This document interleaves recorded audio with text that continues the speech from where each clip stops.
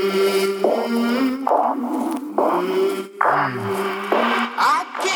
do I know what I think until I see what I say?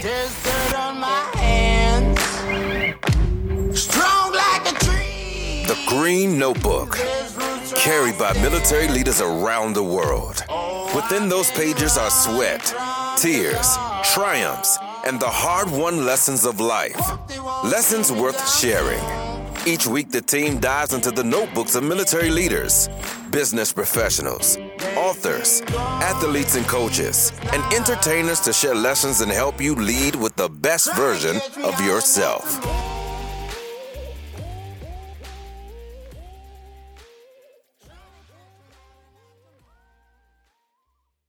Hey, it's Joe here, and every morning before I crack open a book or sit down to do some writing, the first thing I do is brew an amazing cup of Alpha coffee.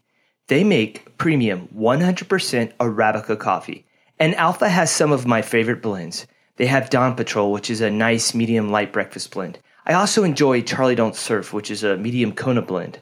And I even get to take Alpha coffee to work with me because they also make K-Cups. Not only do they have great coffee, they're a great veteran-owned business who has shipped over 20,000 bags of coffee to deployed troops. They also offer a 10% discount to members of the military and first responders. And Alpha Coffee has been an awesome company to partner with at From the Green Notebook.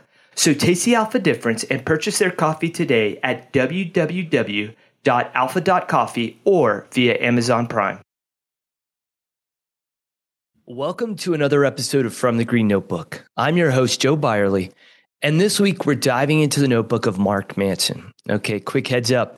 There will be explicit language in this show. If you're familiar with Mark's work, you know that his style is very direct and is full of F-bombs. If you have no idea who Mark is, he's the author of 3 New York Times bestsellers, to include The Subtle Art of Not Giving a Fuck, Everything is Fucked, and the memoir he co-authored with Will Smith titled Will. And Universal Pictures also released a documentary-style movie based on The Subtle Art, which is now available everywhere that you can stream movies. And that's an equally insightful piece of work. It's just as insightful as the rest of his books. He's a modern-day philosopher with a large following. In this episode, Mark shares his story of how he ended up handing out life advice for a living, the concept of happiness, and things we can do to live more fulfilling lives. This is an interview I've wanted to do since starting the podcast, and it was an absolute honor to have 45 minutes to sit down with Mark. So grab your notebooks and please welcome to the show, Mark Manson. What's up, man? It's good to be here. Yeah, I'm excited to talk to you, Mark. I'm just going to ease into this interview.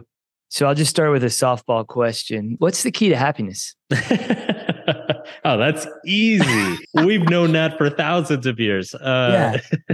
Obviously, happiness is a complicated subject, but generally speaking, the way I define happiness is it is that rare state where you don't want to change anything, which doesn't come around very often. And when it does, it doesn't last very long. I appreciate that. There you have it. That's the episode. Thanks for joining us today. Yeah, let's kind of back up. Why do you think that's so hard, especially in the 21st century?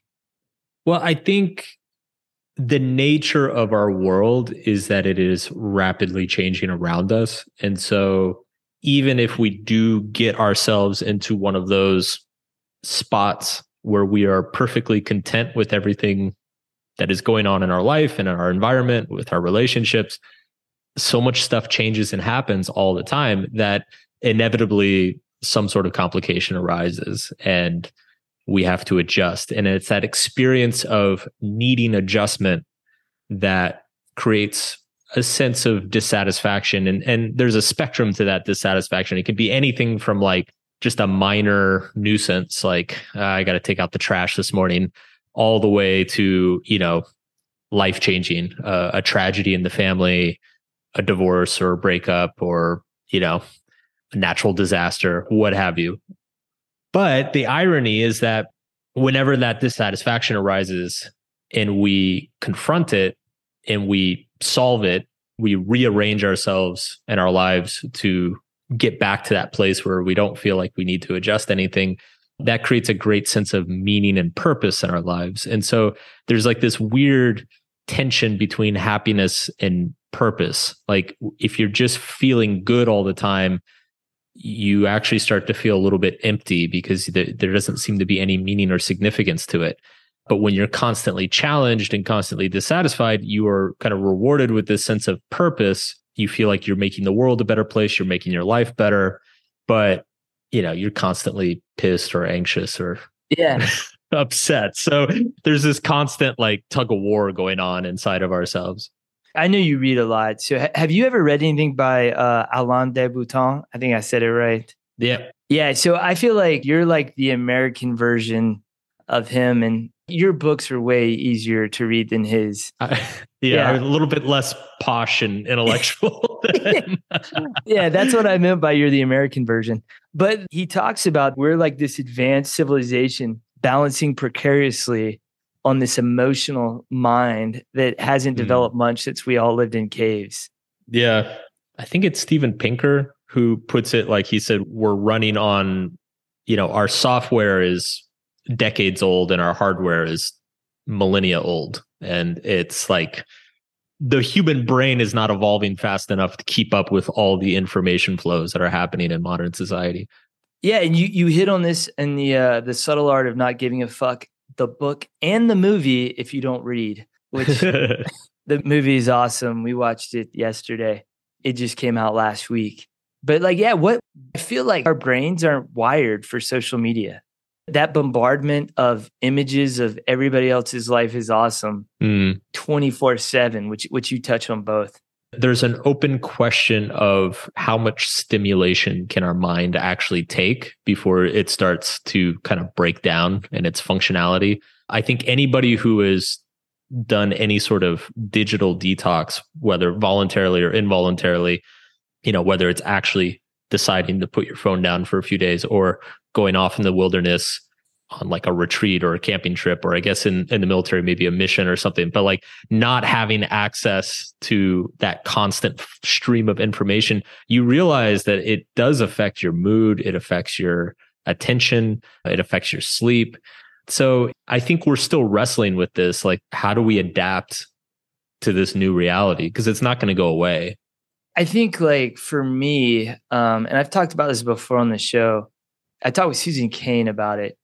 And Susan, she just published a book called Bittersweet. And it's kind of the same thing. We have this, I don't know, like this weird desire towards everything in life has to be positive and everything is awesome, like the Lego song. Yeah. But like, that's not life. And so for me, there was like this period where I was watching people's posts on Instagram and Facebook all the time. Even though I knew this like intuitively, I was still like, man, like what's wrong with me? Like, why does everybody else have their shit together and not me? So it's interesting because I think a lot of what gets laid at the feet of social media is just kind of perennial human problems, right? So like we've always compared ourselves to others. We've always struggled with questions of like, what's wrong with me? Why am I not more like this? Or why am I not more like that? We've always experienced a certain amount of moral anger towards other people. It's just the internet and smartphones and social media, these things have all just accelerated, like amplified the availability of those experiences for us. So it used to be, 50 years ago, people would still have that same thought. They'd walk outside to get their morning paper, look across the street, see that their neighbor has a new car, and they'd be thinking like, man, what am I doing wrong? Like my old piece of junk over here, like I'm screwing up. But then that's the only time they're exposed to that situation the entire day. Now we're exposed to it dozens and dozens of times a day. And it's hard to know what sort of effect that has on us. Some psychologists think it does have a very deep emotional effect, like it drives us more towards anxiety and depression. I'm not completely convinced of that, but I definitely do think it is affecting our attention span. Like if you think about it, attention is basically prioritization. You are always choosing to focus on one thing in your environment or one piece of information over all others. And that by choosing to pay attention to something, you are usually subconsciously, there is a prioritization that is happening within your brain. And I think that perhaps by being exposed to so like thousands and thousands and thousands of pieces of information each day, many of which are very emotionally intense, I worry that that internal prioritization gets kind of scrambled and messed up, and we start focusing really, really heavily on stupid shit that doesn't really matter. And I'm the last person who wants to go into politics, but like if you look at our politics over the last 20 years, it is just constant people focusing on really dumb shit over and over. And meanwhile, like massive problems that everybody generally, the entire population left and right agrees is a problem, gets completely ignored, because of whatever like silly thing is happening on the news that day. And so I do think that concerns me a lot, is like this inability to stop looking at the dumpster fire or the shiny, exciting thing and like pay attention to the work that needs to be done in front of everybody. That seems to be an issue. Yeah, my reading is all over the place, from like Mark Manson to Plutarch. And so like I read a bunch of his stuff, and it's kind of like they were dealing with the same thing, just at like a completely different level. Like I want to say it was either like Plutarch or Marcus Aurelius was like, people are more apt to complain about the emperor than they are about like the stuff going on between their ears. Yep. And so I just think it's like hyper energized because of the 24-hour news cycle, because of social media. It's really easy to get upset about everything. And so I know that since reading your first book, and then also just kind of doing my own, introspection and realizing the effect this stuff was having on me, I backed off of checking Instagram and Twitter and just like reading every 5 minutes, or like checking the news every 5 minutes. Like I may check it once a day, once every 2 days. And I realized that like, I'm okay. Like, yeah. You realize that 90% of it doesn't actually matter. There's an article on my website that I've kind of been preaching this recently. I call it the attention diet. And basically the argument is, to use physical health and food as an example, if you go back like 50, 60 years ago, industrialized food was invented. And so for the first time in human history, you have supermarkets full of prepackaged food, like microwavable dinners and canned goods and all this stuff, like all emerged kind of middle of the 20th century, which initially was like a huge deal, right? So it's before that, people used to have to spend 8 hours a day cooking to feed their family of 4. Now they could just go down to the supermarket, buy a few cans, maybe something to pop in the microwave, and they can feed their family in 30 minutes. So it's a great innovation, but what we didn't realize is that surplus of food, it made it very easy to just snack and eat junk nonstop 24/7. And that's what a lot of people did. So you get all this heart disease problems and diabetes and obesity, and people start, cancer rates go up and all this stuff. And so as a reaction to that, maybe 20 years later, we started developing a culture of like diet and fitness and nutrition. And that culture of fitness and nutrition had to emerge as a response to kind of the new reality of food. You had to develop like a physical diet for yourself to keep yourself healthy, to limit your caloric intake. I think the same thing is happening with information. Like the internet and smartphones unleash this infinite amount of information to all of us. And what we're realizing is that when you just sit there and consume all day, every day, you mentally get fat and lazy and slow, and your mental health breaks down. And so just the same way, to get healthy physically, you have to pay attention to what you eat. You have to limit what you eat. I think mentally, we have to do the same thing. We have to get very, very strict with our information sources, make sure we have nutritious information sources, that they're coming from reliable sources, and then also limit the consumption. Don't sit on your phone all day. Don't read news like for 4 hours a day. Pick and choose a handful of people and sources that you trust, limit how much time you spend on it, and then get off and go back to the real world, because that's what's going to keep you healthy and happy. I've also written about it, and my buddy Joe McCormick, he calls it infobesity. Yeah, I like that. Is like kind of like what we're suffering from. I compared it to eating like French fries and cheeseburgers for every meal. Like we would get absolutely sick. And so, mixing it up with some vegetables, which would be like books, like actual thoughtful material, not just material that's like looking to make a quick buck off our attention. And I've learned over time too, that like what we pay attention to becomes our reality. Yeah. I remember a month ago, like we spent the weekend in Prague, because I'm living in Europe right now. And like my mom and dad asked me about the crime rate there, because like in America, like you watch news and the crime rate's terrible. And I was like, honestly, like I have no idea. All I know is I went there, I saw the historic stuff, and we had a great time. Yeah. It's a very American thing. Yeah. I lived abroad for a while too, and people in the US don't realize that like half the world is much safer than the US is. Yeah. But it's again, like if you're just watching news all day of like bad shit happening, then like your reality is bad shit's happening everywhere. Yep. So I kind of like rather live in ignorance and enjoy life than constantly be worried about it. One of the things that I've talked about, when I do conventional media, a lot of the times they start pushing me, obviously, because I don't know, maybe they feel attacked or something, but they start pushing me on this. And they're like, well, there are all these problems in the world. Shouldn't we care about these problems? And yes and no. I think one thing that's happened is we've become way more aware of the global problems in the world, right? Like there's these massive, massive issues that maybe 30 years ago would have been difficult to know about, but today we're constantly exposed to them. And that's good because we're more aware. But on the other hand, it's kind of bad too, because it's impossible for us to affect those things, right? It's like I can't fix the Ukrainian war. Like I can't. Why, Mark? Yeah.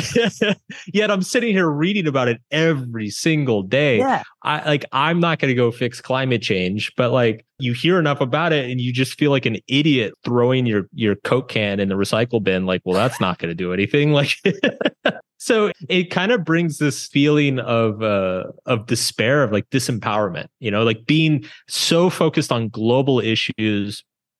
Like an argument that I've been making is that I think we need to get back to focusing a little bit more on local issues, like things that we have the power to affect, So it's like, look at your community, look at your city, and stop worrying about what's happening on the other side of the planet. Yeah, like going back, remember, like we talked about, like we have the same software as cavemen. And so basically, like we're all cavemen finding out that bad stuff's going on like 7 caves over. And you'd be like, why are you guys should just worry about like getting your own food and like not killing the people in your little like small tribe there. Yeah. But yeah, we do the same thing. And so that's kind of like my litmus test of what I need to pay attention to. Can I affect it? Yes or no? Yeah.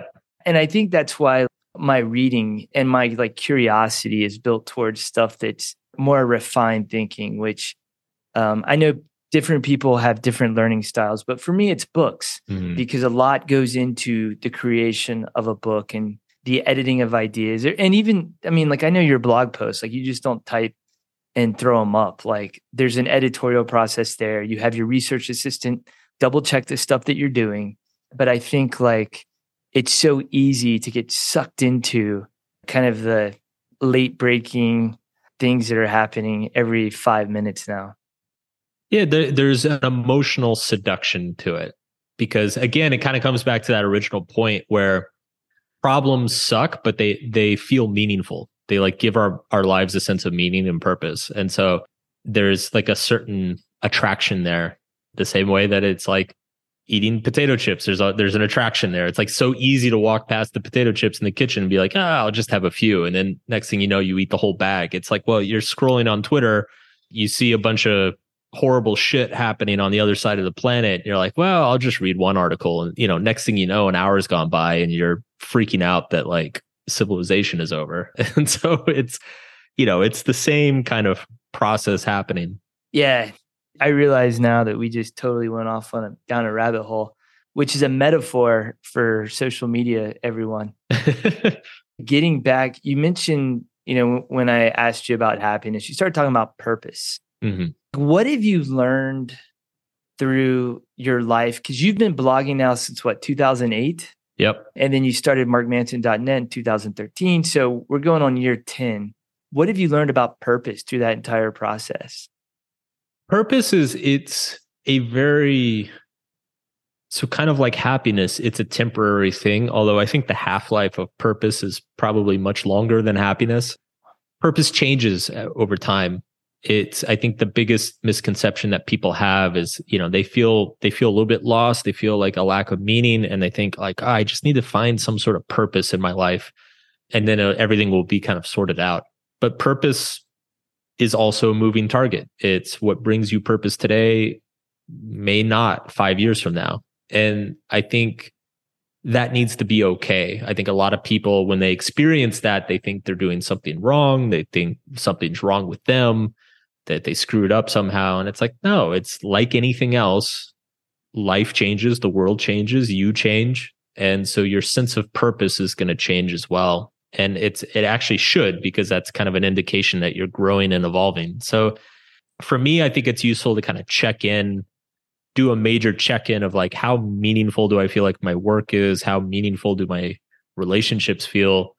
Like, do that check-in, I'd say at minimum, like once a year, to kind of see where you're at, so that you can change trajectory if you need to. But it's an active question that should be asked repeatedly, kind of like a mental hygiene. I was actually writing about this the other day. I kind of equate it to like no fear t-shirts. Do you remember those? I remember those, yeah. Yeah. So like in the 90s, I love my no fear t-shirts. I love telling people that second place was the first loser. And at the time they fit me, Yeah. I liked the shirts, they fit me, they worked for me. But now if I was to go back, like one, I wouldn't wear those. But if I was to like go back into my high school closet and try to throw one of the no fear t-shirts I used to wear on, like it would be ugly.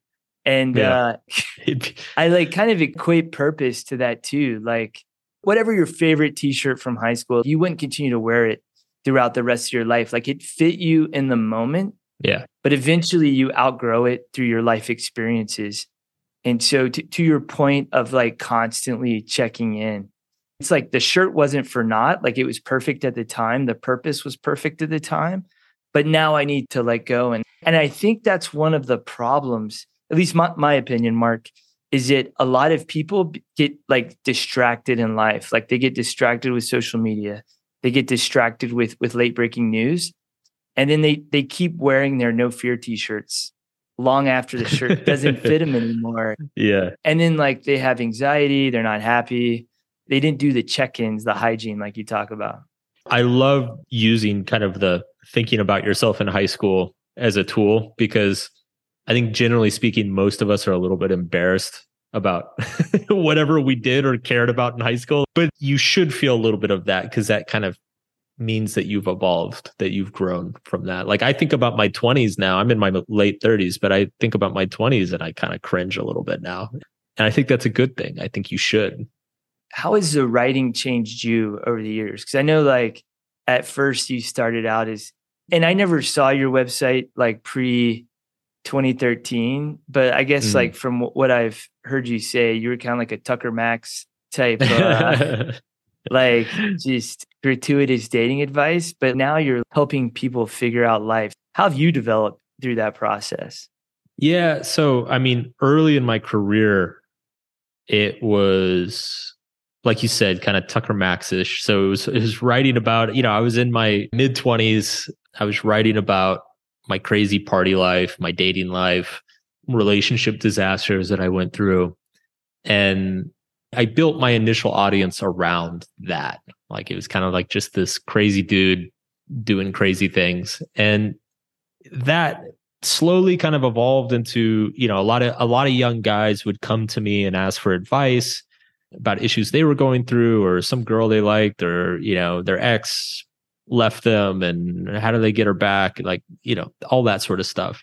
So I kind of just went with it initially just because I had nothing else going on. And I was like, well, I'll give this a try, and if I end up being horrible at it, then people will just stop reading me. So might as well see if I've got anything interesting to say. And it started to like go well. I noticed that I had a knack for kind of just understanding people's psychology and their emotions and how they see the world or how they react to the world. And I did that for a few years, and I realized two things. The first thing was, I think I got to be like 27 or 28, and I started to outgrow, for lack of a better term, the Tucker Max stuff. Like I was like, man, I don't want to be 40 and like still going to bars and like writing about chicks I'm banging. Like that, Yeah. that sounds like a horrible way. Is Mark wearing a high school leather jacket right now? Yeah, yeah, exactly. Like basically become like the Al Bundy of the internet. Like that's like 4 touchdowns, 1 game, 20 years later. So I was like, I need to change. Like I've got something going here, but I need to turn this into an actual career. I can't just be like writing about girls I met at parties the rest of my life. And then the other thing I started to notice around the same time was that most of the advice side of what I was doing, guys would come to me and they're like, well, I went on this date with this chick and she was great and everything went great. And then she won't text me back. And, initially, early on, it was like, oh, dude, you gotta text her this, or maybe you send her that and you see if she responds. And if she does, then it means this and whatever. After a couple of years, I just started to realize that like, there's no such thing as a dating problem. Like every dating problem is really just a personal problem that is being manifested through relationships. Like relationships are really just lenses that show each person's emotional maturity and emotional development. So if you are if you've got a lot of baggage, a lot of issues, if you're not emotionally like strong or mature person, the first place that's going to surface is in your romantic life.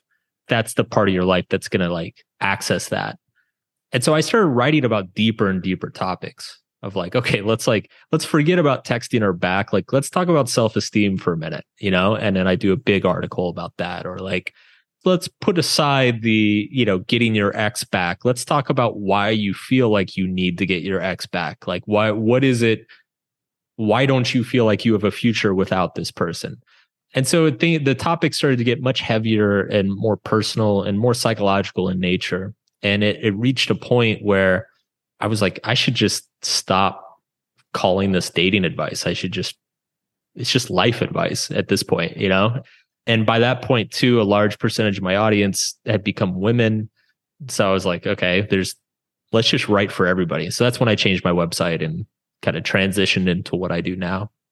And like, even now, like it's 2023. So like I look back 10 years ago and I'm writing stuff on like, first of all, the tone of my writing 10 years ago was very ballsy. And, like I'm telling people how to run meetings, how to lead organizations and stuff like that. And then now I've gotten to the point where like I realize that know thyself is probably the most important thing, like self-knowledge, before we do anything else. So that's what a lot of my writing is about now, is reading, writing, and reflection. Yeah.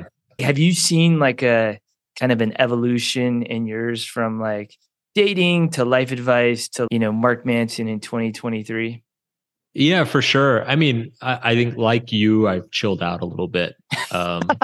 It's funny because I look back on that time and I feel like back then there was still a lot of, I guess, opportunity in terms of like there were very few people like independently publishing stuff. Right. So there was a lot of opportunity to just kind of, you know what, I'm going to come out and talk about this stuff as if I know what I'm talking about.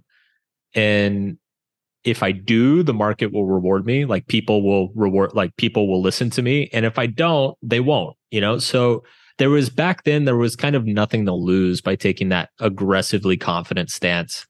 Because if you were full of shit, like the readers would immediately let you know and you would change course or whatever. Whereas I feel like today, like things are so crowded and so saturated that you have to be a lot more careful and thoughtful about what you put out there. Like it takes a lot more effort these days to, I guess, sit and make sure an idea is a good idea and make sure it's also an original idea because there's so much stuff being said. So I think some of that is age, but I think some of that is just kind of the nature, the conditions of independent publishing in the world right now. Like it's feeling much more difficult to say something new and original and useful that hasn't been said 20 times already. So like it's definitely slowed down a little bit.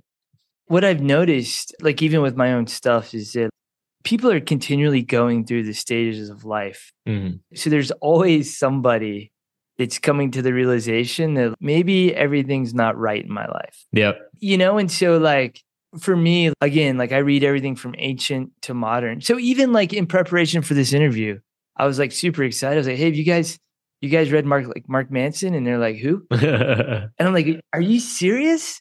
And I realized that I think like certain ideas, certain wisdom just needs to have people come along and continually beat the drum of it, which is like something that I feel like you do, Ryan Holiday does, like James Clear does, especially when there's so many like hacks and like just crap out there right now, Yeah, right. That's the thing about these subjects is they never change.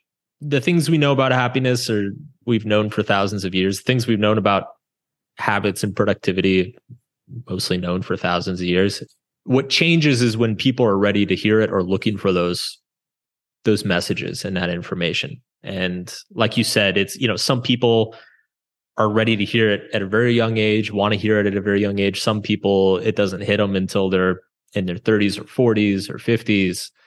But that's the beauty of this type of information is that it's universal. Like it never gets old. Like knowing how to get over loss is like never going to be relevant because it is such a fundamental part of the human condition. Lately, like I've been diving into like Gilgamesh and Bhagavad Gita and just like again, like old stuff and like Joseph Campbell's works. Like I've been deep diving that over the last year. And I realized it's like I want to say like repackaging, but making it more accessible to people today. Like I recognize that I struggled with like getting through A Hero with 1,000 Faces. Mm-hmm. I know majority of the people that read From the Green Notebook aren't going to want to tackle that book because it's so obscure. But there's so many great lessons about, the hero's journey, learning who you are, learning your values, and then aligning your life in accordance with that. Yeah. That I feel like I need to write about it now. So just somebody who stumbles upon, the stuff I'm writing, it may help them out. Yeah, for sure. Shifting gears a little bit, man. Like I just listened to Will. Absolutely loved that book, because I grew up listening to his music. I grew up watching The Fresh Prince of Bel-Air. And then just to hear the kind of arc of his story. What did you learn through that process of writing somebody's life, especially because like you're 38 and Will's in his early 50s. So he's like a little bit further along the journey than you are. Oh, yeah. And definitely way, way ahead in some categories. For me, it was most of the lessons I took. I mean, look, obviously he has an incredible life story. And my job with him was to capture that story and kind of piece it together and make sure the lessons are pulled out of that story for the book. But by that point, I had spent 10 years writing about life journeys and trauma and emotions and growing from pain and all these concepts, right? So on one level, his story is just kind of like another person's story. Like, sure, it's kind of an extreme example, but the fundamental principles of like what he went through in his childhood and how he overcame challenges early in his career, like these are all pretty universal principles that are just applied to a pretty special and unique story. What I got personally from being around him is just the level of, this is going to sound funny given the Oscar slap, but the level of professionalism and the level of just knowing how to collaborate, knowing how to work with a team, knowing how to lead a team. I'm, as you said, like I'm still a fairly young guy. I'm still pretty early in my career. And as an author, like I've never worked with a lot of people. Being an author is a very solitary pursuit. The team that runs my website is pretty small. We all work remotely, so I'm not really like managing them day to day. So it was pretty awesome to be around somebody who's at the top of his field, such a massively competitive field, is such a public figure and is able to handle all of it with a certain amount of professionalism and comfort. I spent about 2 years on and off with him, like kind of shadowing him for periods of time and doing a lot of interviews. And, we would walk through a hotel lobby and he would just get mobbed by people. And I'm like, man, he's nicer to his fans than I am. I should learn something from this. It was really, for me, it was like a masterclass on, how to be a public figure, how to maintain creativity and your individuality with all these pressures on you, how to manage, like lead a team, kind of like run a business that's built around you. For me, it was just, I can't really place a value on it because it's like, how often do you get to be around a person like that? I'm just curious as a writer. So one of the things I did before this job was that I helped senior leaders communicate. And part of that was like channeling their voice in writing. So like, as I'm writing, I'm not writing with my voice. I'm literally hearing them talking as I'm like banging stuff out on the keyboard. Did that happen to you with Will? And I asked that because I think we talked about this before the interview, but like I did a crash course on like your latest stuff over the last week. So I listened to the entire book in a couple of days and I sat down to write. And all of a sudden I found myself writing in Will's voice. And I had to like stop myself. Did you kind of do the same thing?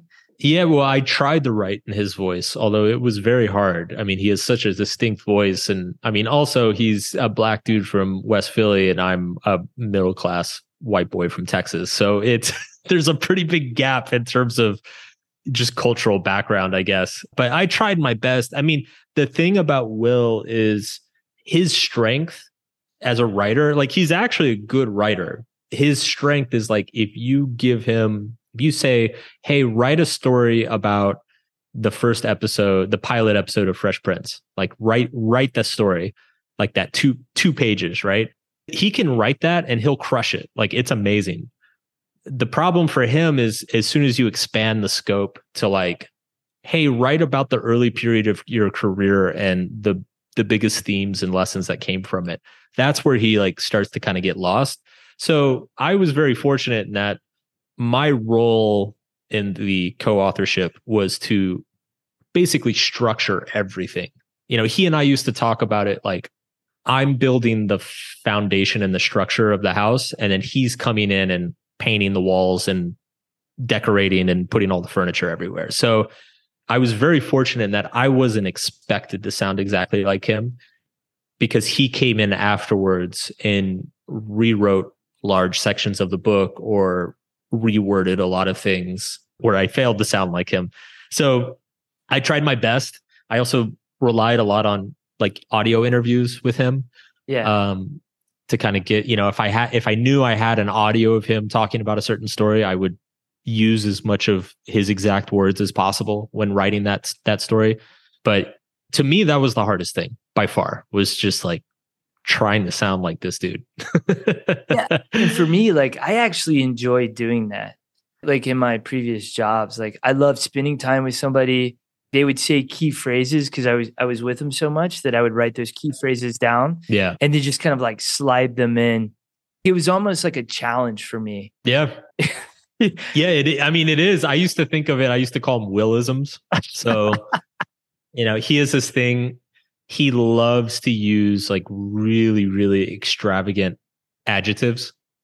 So like me, I'm pretty simple. Like when in my own writing, you'll never hear me use something ridiculous, like flamboyant language, but he loves these like really big, extravagant adjectives. So, you'll tell him a story and he's like, that is exquisitely fabulous. And I'm like, all right, we'll go with exquisitely fabulous, or he like, if you tell him a story of like something going wrong, his response is always like, oh, that's a tragedy. Like it's such a part. And it's funny too, because it makes sense. If you've seen a bunch of his movies, it makes sense. Like, but it's just a fundamental part of his personality that like he jumps to the most extreme interpretation linguistically, I guess.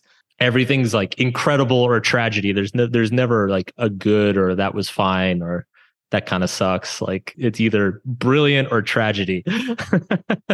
I think because like I've had experience doing that, I was listening to his book trying to figure out like where Will ended and like where Mark began. And so I'd be like, like Will's sharing his story, but now he's showing how this story happens to a lot of people. That's Mark. Yeah. So anyway, that was a weird, nerdy game that I'm now sharing with everybody listening. I would also like to encourage anybody listening to this who is interested in that book, definitely check out the audiobook. Yes. Not only did Will record it himself, but he fucking killed it. And like he actually went back and got like old recordings, like demos of his early rap career. He actually went and got like people from early in his life, like recordings of people early in his life to like play during the audio. Like he went back and got the old gospel choir from his neighborhood in Philly. Like it's really amazing. I loved it, man. And I actually like, I kept finding myself pausing the book. I thought I was just going to learn about Will, but then like, again, the lessons that were a part of it, just kind of like how to live. Will's like a case study for anybody. Yep. Hitting the pause on the audiobook and taking notes on my iPhone. It was absolutely amazing. So I will double down on your recommendation. So one of the questions I have is, I would imagine that like when you started, you read a lot just for the sake of reading. But as you've produced more material, like your readings probably have gotten like more focused. Do you still read books or are you like very targeted now? If that makes any sense. It's funny. Like I've actually gone through phases. I had a phase early in my career, I guess, the moment I realized like, oh shit, people are actually taking me seriously, but this is like very early on, maybe a year or two into my career. I was like, oh my God, like strangers are actually coming to my website and listening to what I have to say. I felt a pretty strong moral obligation to actually kind of educate myself on a lot of these topics. And so I went on a very intense reading binge early in my career for probably 2 or 3 years. Every book I could get a hold of around happiness, relationships, emotions, psychology, goals, habits, everything. And then it kind of chilled out and died off for a little bit. And then I kind of went through this second wave of that sort of stuff maybe 5 years ago. There are a lot of books. You mentioned before that, going back to the classics and the ancients. And I realized like I had been exposed to some of that stuff in college, but there are a lot of books, classic books that I always wanted to read and I never made time for. Yes. And it seemed, given my profession and my audience and everything, it seemed like an appropriate investment of my time to kind of go back and go through all that. So I went through another period, probably like 2017 through like 2020, of going back, reading a lot of the old philosophers, a lot of classic literature, a lot of that sort of stuff. Another intense period of a lot of biographies of historical figures. During the pandemic in particular, I read a lot of history because one of the things that you brought up earlier, like history for me is so therapeutic because you realize so quickly that all the stuff that you thought, all the problems that you thought were like unique to today. Yeah. Yes. You go back and you're like I remember during the pandemic, I read, what's the guy's name? The Ron Chernow's biography of George Washington. It's like 900 pages. Dude, I'm reading it right now. I'm struggling through it. It's so thick. It's so good though. It is so good. It's so funny too, because it's all of the stuff that we were dealing with in 2020 in the US. It's like Washington dealt with that. Like the exact same shit happened in the 1790s. Like there was a pandemic. Washington ordered like the cities to shut down. A bunch of people were like, "Fuck you, we're Americans. You can't shut us down." Like it was fucking bedlam. It was absolutely nuts. There was a electoral crisis. Like there was like threats of, one party was like, "We're just going to go off and do our own thing." So there was all the same stuff was happening. I'm like, man, nothing changes. Like history, it's so therapeutic in that sense, and it also it reaffirms like who you are. Yeah. It actually made me, reading a lot of American history during the pandemic, made me a lot more strangely optimistic about the US in a time where like nobody is optimistic about the US. It made me a lot more optimistic because I'm like, man, we have been through so much shit. This is nothing. This is absolutely nothing. And I think because like if you watch news, you watch social media, you have like a soda straw view of the world. Yep. And what you're talking about is you have this like long lens now. Yeah. Another like example from the Chernow book, like one of the things I try to do is like, hey, I'm gonna get all this nice stuff for my guys. Like I'm gonna build up this gym. And then I find out that they've broken a bunch of the stuff in the gym. And then you read Washington like tried to get all these uniforms and clothes for his soldiers. Yeah. And then he found out that they were selling them. And he's like, guys, come on. That book is so great. I've been recommending that book like crazy, especially to Americans, because I think we have such a cartoonish view of what, like the stuff I learned in high school about Washington. Like I look back now and it's like a cartoon, it's like father of our country, great. I mean, he is all those things, but he had such a fucked up background. Yeah. He's such an impressive guy. But he's also got his like neuroticisms and tics, and there's stuff like that. Like, again, I think the high school history you get like very much romanticizes the revolution. It romanticizes Washington. We romanticize the founding fathers in general. And it's funny because that book, it both made me realize that I had completely underestimated Washington. Like he is so much more of a badass than I ever thought he was. We also kind of overestimated him. Like he's so human. Like you said, he's a normal guy, like complaining of like, God, can't these guys like fucking get up on time? Like clean your guns, guys. What's wrong with you? Like it's so funny to see him struggle through the quotidian mundane shit that we all still struggle through today. I think that's a great point to kind of like start winding this thing down, is that we have this godlike Herculean image of people. Mm-hmm. And then like we try to live up to it. One of the things I've struggled with, Mark, is like drinking. That's been one of my Achilles heels. And then but then when you like dive into a good biography, one of my favorites is Grant. Mm-hmm. Yeah. Like Grant struggled with it so bad that he had people on his staff to be like, no, like we're not going to have bottles of wine at this event because Ulysses, you know what I'm saying? Like, yeah. I just think that's real important because it's like, hey, like, no, we're all human. You just need to do the best that you can do in life. Yeah. Last question, man. What are you reading right now? Besides Chernow's Washington, like what what are some other books? Well, so to kind of get back to the phase thing, it's funny because when I finished Will's book, it came out about a year ago.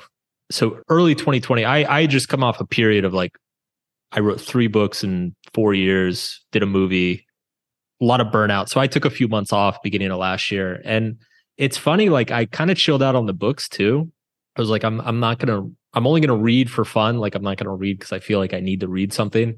So I'm actually in a much kind of more relaxed phase again about my reading. I don't have like a huge stack of books with me at all times. And I'm kind of like just cool with that. To answer your question, I've actually been reading a lot of fiction the last year. Been reading some sci-fi, some fantasy. I think the book I'm reading right now is David Goggins has a new book out, which I think I'm like maybe a third of the way into. But I love Goggins. He's like, speaking of cartoons, like that dude is like, he's like a fucking walking, talking mascot for resilience. Yeah, that's awesome, Mark. Okay, so you're back in it again. Like you had Mindfuck Monday. Now you have the breakthrough. What are some other things that in 2023 folks can look for with you? So the film is out. Subtle Art Not Giving a Fuck.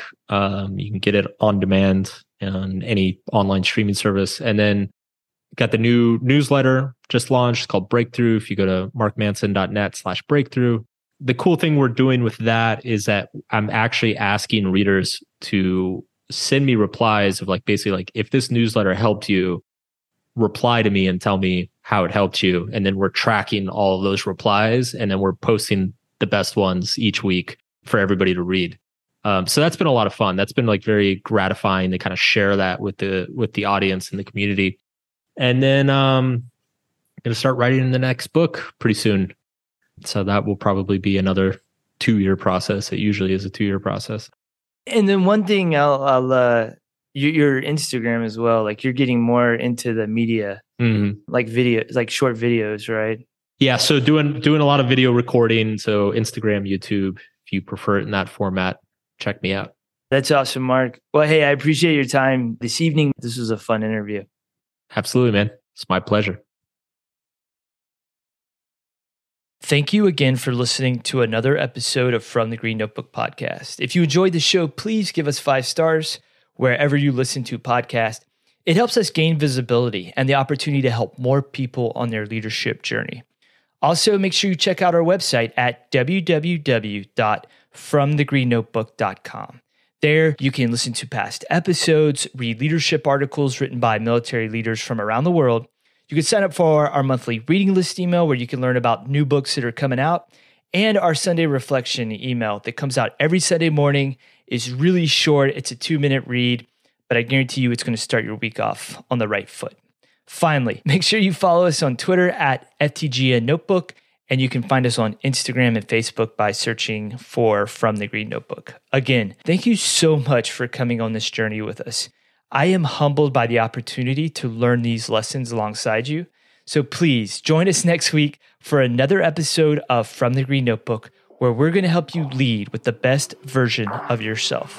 I came from the mud. There's dirt on my hands. Strong like a tree. There's roots where I stand. Oh, I've been running from the law. Hope they won't shoot me down soon.